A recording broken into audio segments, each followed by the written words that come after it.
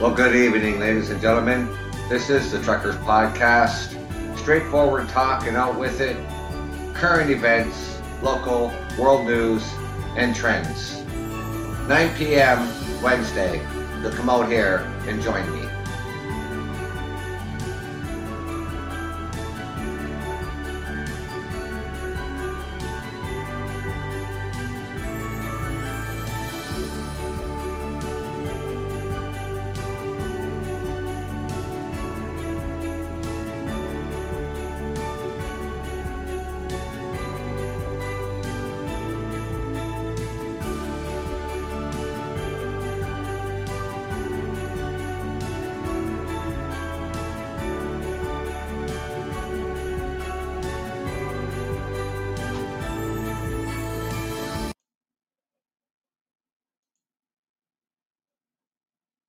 Well, good evening, ladies and gentlemen.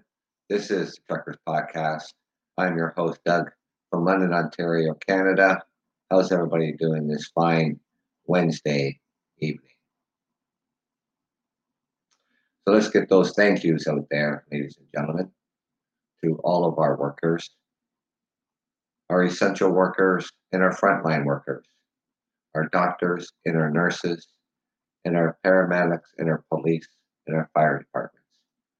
I thank you for the job that you do day in and day out.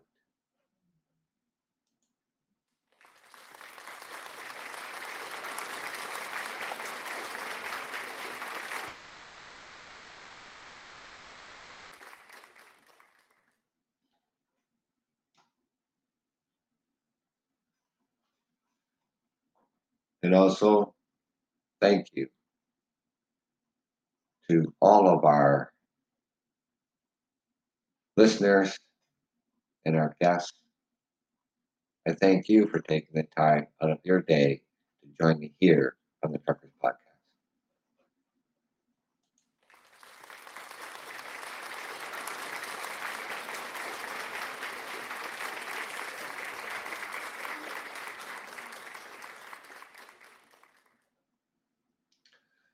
So, I guess back in the springtime, we had the lockdown, and people obviously out of work. So the government, they came up with the Canadian Emergency Response Benefit that Canadians could apply for who lost their jobs. But there were some problems for some people.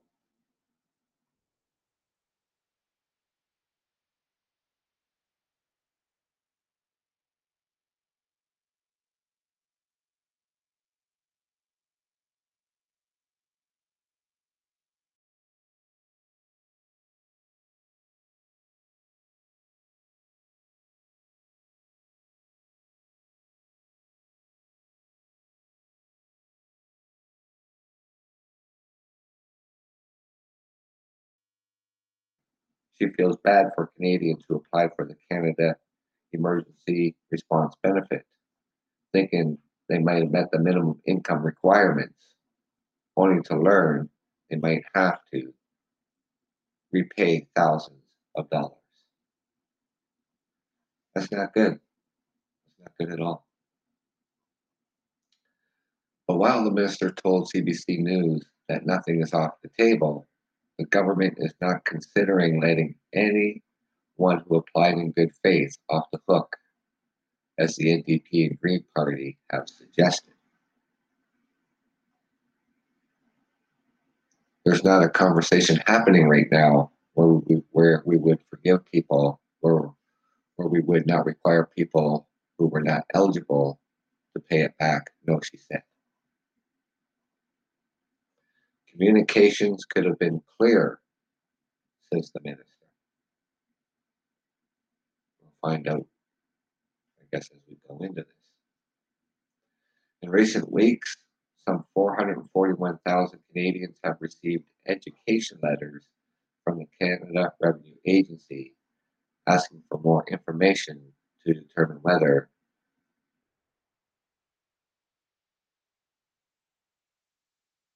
that they received.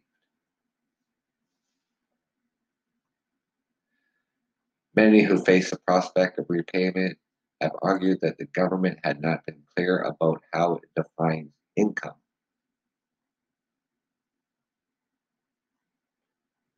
The CERB application asks Canadians to attest that they made a minimum of $5,000 or in 2019. Some self-employment Canadians say they believe they meant all income since there was no mention of expenses. The CRA insists self-employment income always refers to the net pre-tax income or gross income minus expenses. For self-employed person, those expenses could include the cost of materials needed to run their business or work-related cell phone bills. The CRA has pointed to a question and answer page on Canada.ca that explains the income requirements. An agency spokesperson said that the requirements have been in place since the beginning of the CERB program. But that page appears to have been launched about 2 weeks after the applications opened. Well, that's interesting. Others point out that the Canada Emergency Response Benefit Act itself only refers to total income. I don't know. The government did update some of its communications as questions came in, but there was no change in government policy. She points out that the benefits such as the GST credit or the Canada Child's benefit are based on the same definition of income. I had thought to myself, I've been pretty clear in my communications, she said. But obviously, if people misunderstood, that's on us.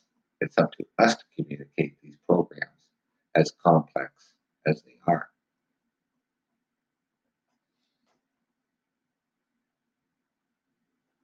Well,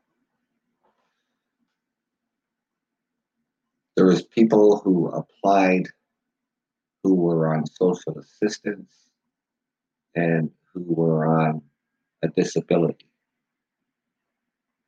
And those people shouldn't have applied for the emergency recovery benefit.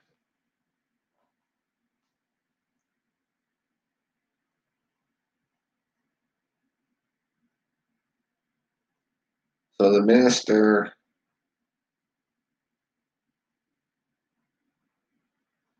says she hopes many Canadians who receive letters from the CRA will ultimately find out they don't have to repay. She said she feels bad for those who do. Of course I feel bad. We all feel bad. Noting that the CRB program in particular was designed to help those in horribly difficult and uncertain circumstances because of the pandemic. She did suggest that the government could find ways to lessen the financial stigma benefit clawbacks.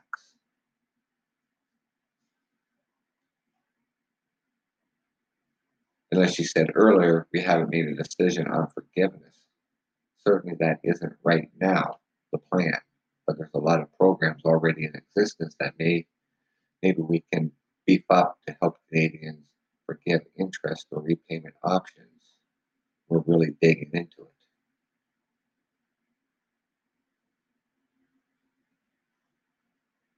And also now we're talking about the unclear when debt collection could begin. While the CRA letters are by those who owe money to repay it by December 31st, the agency said that's for tax filing purposes and it's not meant to be a repayment deadline. Well, that's the expression a lot of people got. And then it threw a lot of panic into these individuals thinking they have to pay back, close to $18,000 by the end of the year.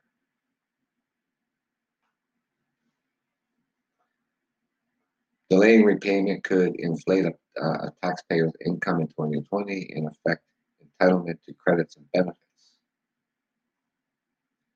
The Canadian Revenue Agency hasn't been collecting on new debt since the pandemic began. The agency had said it will resume collection activities when it is responsible to do so. It's too soon to say when that'll be. Well, I think they need to figure out first who's going to have to pay it back and who isn't.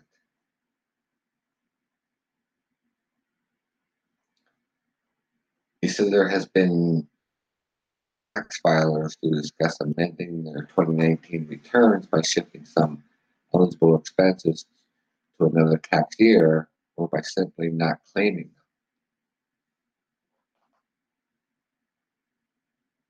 That could boost their declared net incomes and retroactively make them eligible for the emergency recovery benefit. Well, maybe there's just an easy fix to this.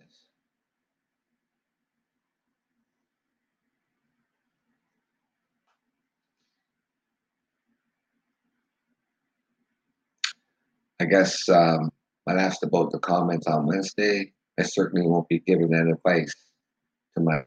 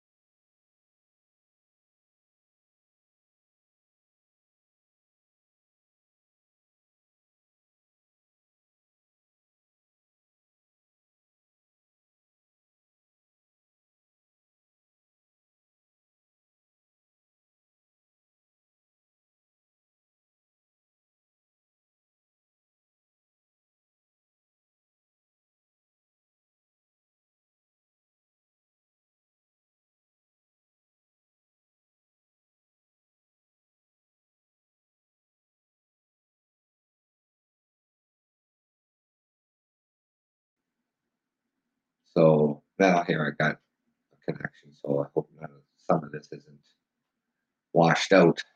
Hopefully not.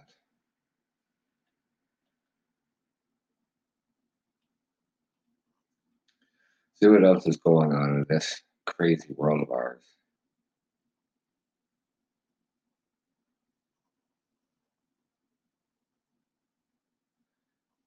Oh, let's see what's going on out here in Canada.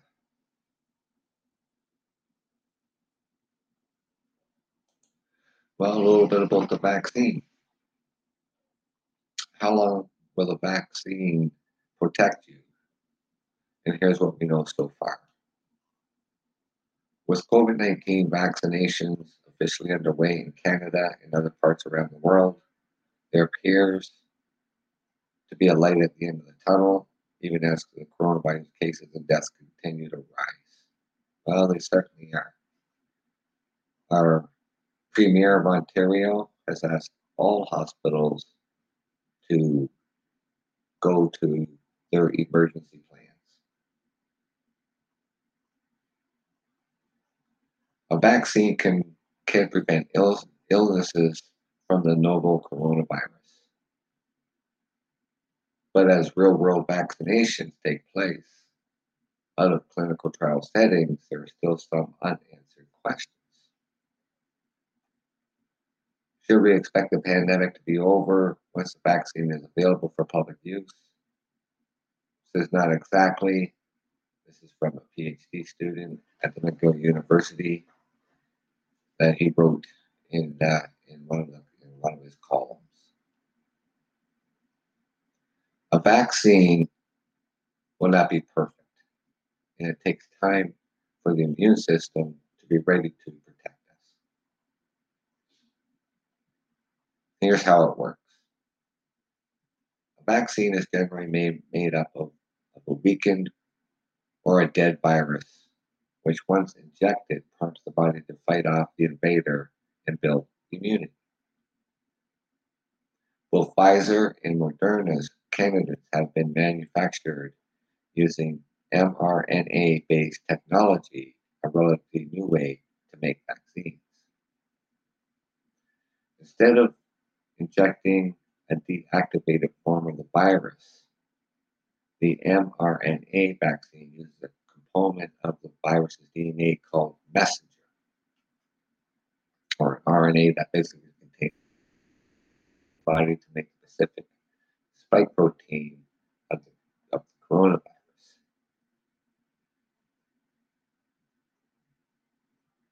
By doing this, the immune system learns to recognize and respond to that specific protein, meaning it can more quickly mount a response if the virus enters the body. The mRNA, however, does not modify a person's DNA or genetic makeup. Well, it shouldn't.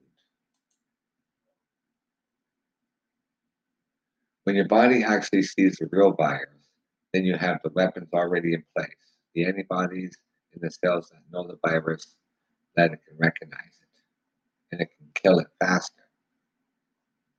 As Dr. Donald Vinn, an infectious disease specialist and a medical microbiologist at the McGill University Health Center.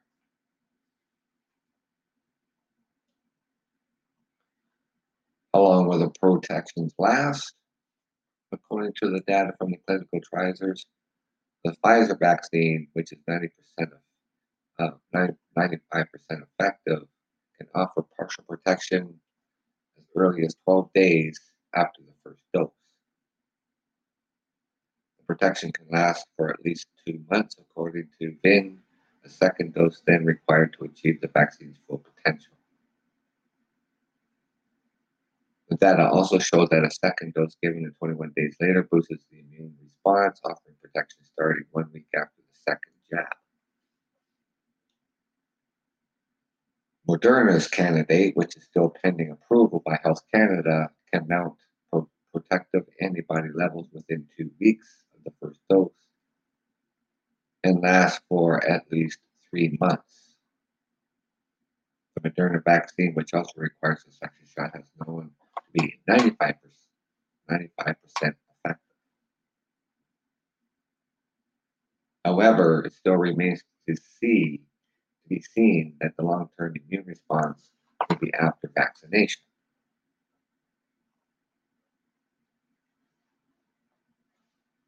We only had started using this particular product in humans since March, when the phase 1 clinical trials began, so we don't actually know how long protection will last, said Dr. Isaac, an infectious disease specialist at the University of Toronto, said during a media briefing on Zoom.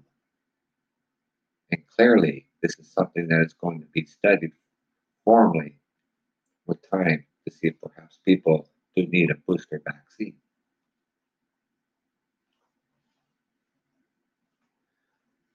Can a vaccine prevent the spread of the coronavirus? Vaccines are typically designed to prevent people from getting sick with the virus, but it's not yet clear if the COVID-19 vaccines by Pfizer or Moderna can stop you from transmitting the virus to others.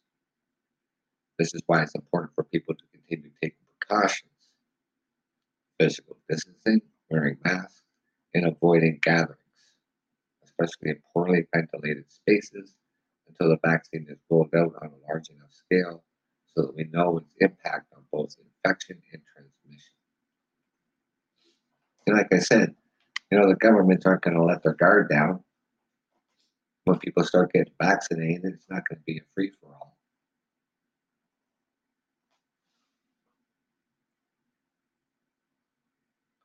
As experience with past, with past vaccinations have shown, he added, the more people are immunized, the better the chances of reaching a herd immunity. Herd immunity is when a population can be protected from a certain virus, like COVID-19. vaccine, if a threshold of vaccines is reached, it's achieved by protecting people from the virus, not by exposing them to it, the World Health Organization said. What we have seen with rollout of the flu vaccines for the past several decades is that it also decreases transmissions in the community so that even people who cannot get vaccinated, they can still be protected because other people in the community are vaccinated. Makes a lot of sense. Even, experts suggest at least 70 to 75% of the population will have to be immunized to control the spread of the virus.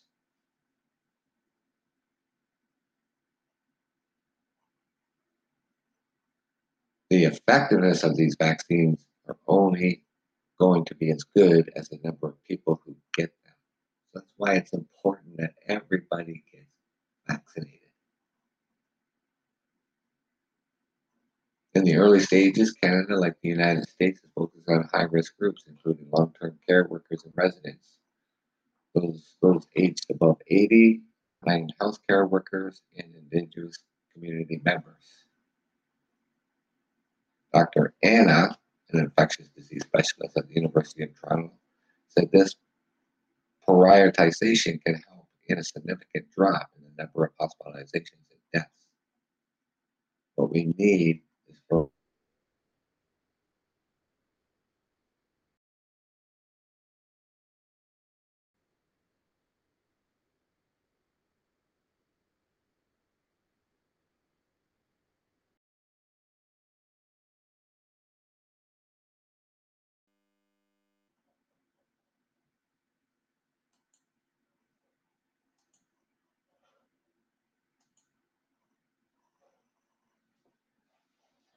now let's go to the lighter side of the show, ladies and gentlemen.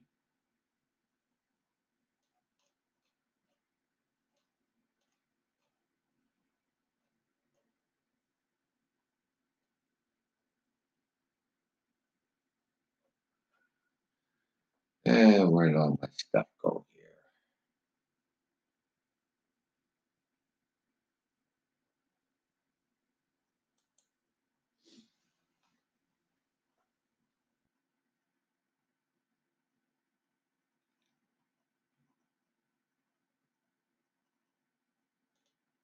Now,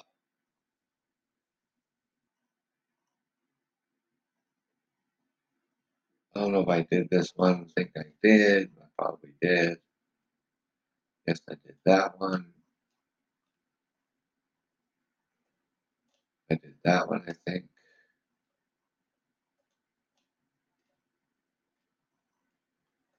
Well, that's a big one.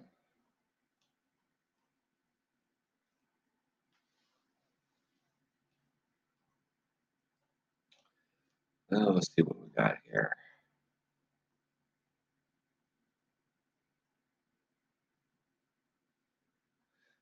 This one here is interesting. I had a dog named Pepper when I was a kid.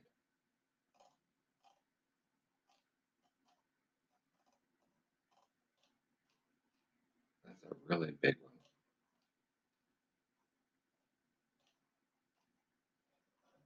Well, let's see what we can find here, ladies and gentlemen.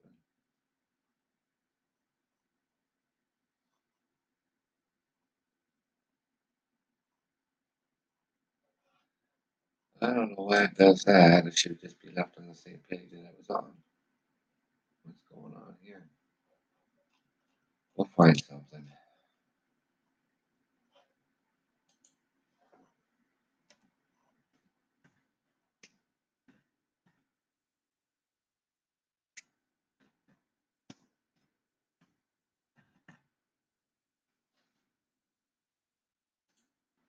Let's see what this brings up.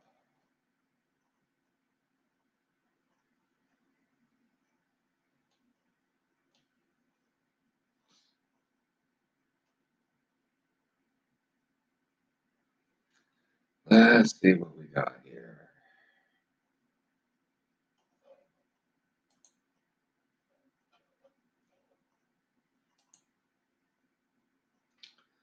That's not what I'm looking for.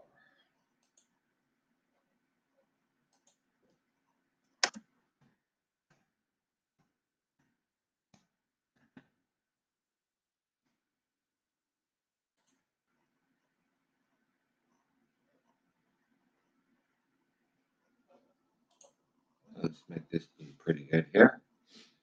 See what I come up with.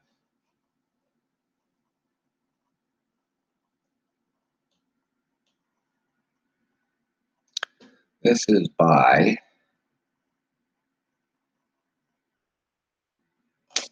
doesn't say, but this is the Calgary News. Santa adopts to spread Christmas cheer to Calgary Society for Persons with Disabilities.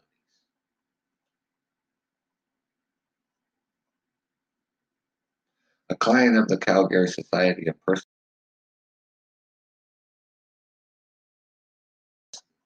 decade for the organization's Christmas party.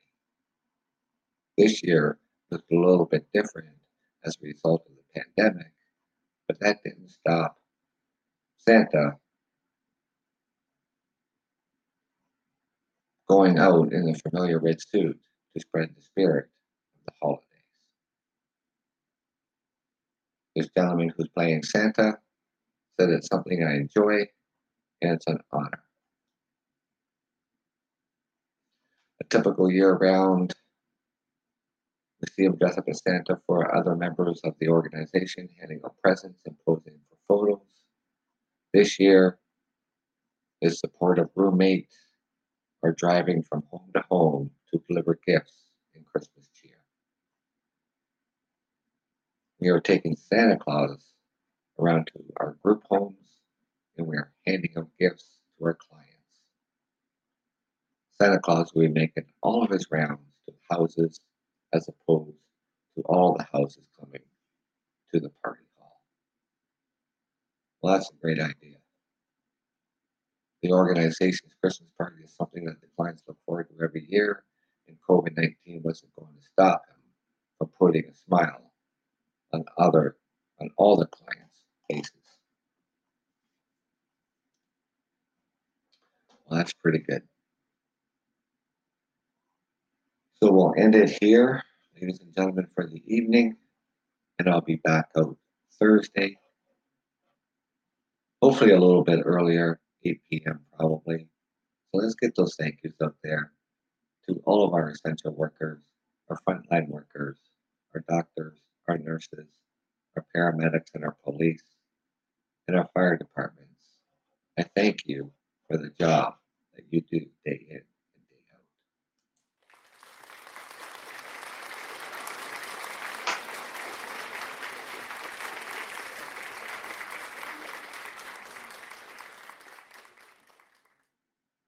And thank you to my guests, my listeners, my followers. I thank you for taking the time out of your day to join me here on the Truckers Podcast.